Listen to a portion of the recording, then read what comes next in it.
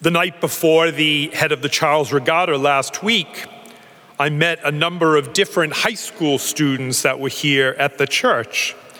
They were excited for the race. They shared with us about their training, how they went about mental preparation, and the great sense of teamwork that they had. You could say that they were all in. It was very encouraging and refreshing. Being all in. That's what Jesus proposed to the Pharisees. And it has a particular poignancy. They were trying to test and to trap him. He was there to offer them the key to life. What is the greatest commandment, they said? Love God with all that you have, heart, soul, mind.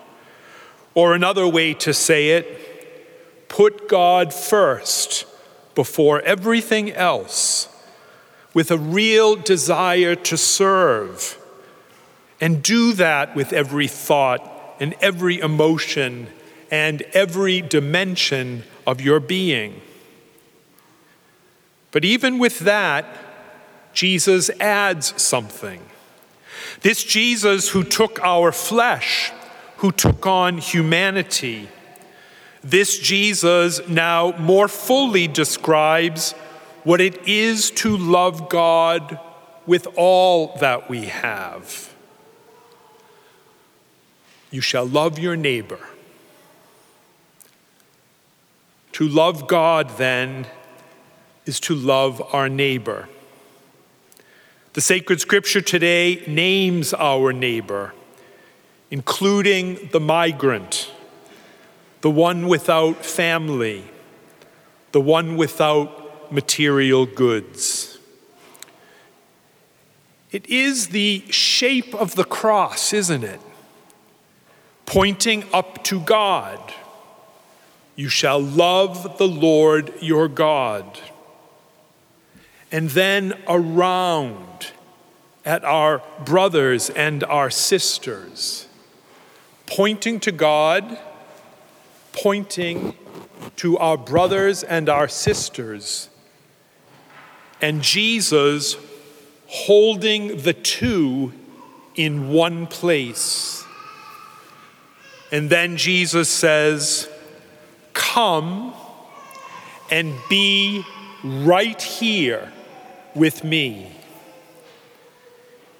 There's something exhilarating about that call and something very challenging. At our parish council meeting last week, we were talking about what it takes for each one of us, and then by extension, our parish, what does it take to really follow Jesus? And one member noted memorably, personal risk is necessary for spiritual growth. Personal risk is necessary for spiritual growth. Jesus lays out the plan. Be all in for God and for neighbor. And then follow the risk wherever it leads.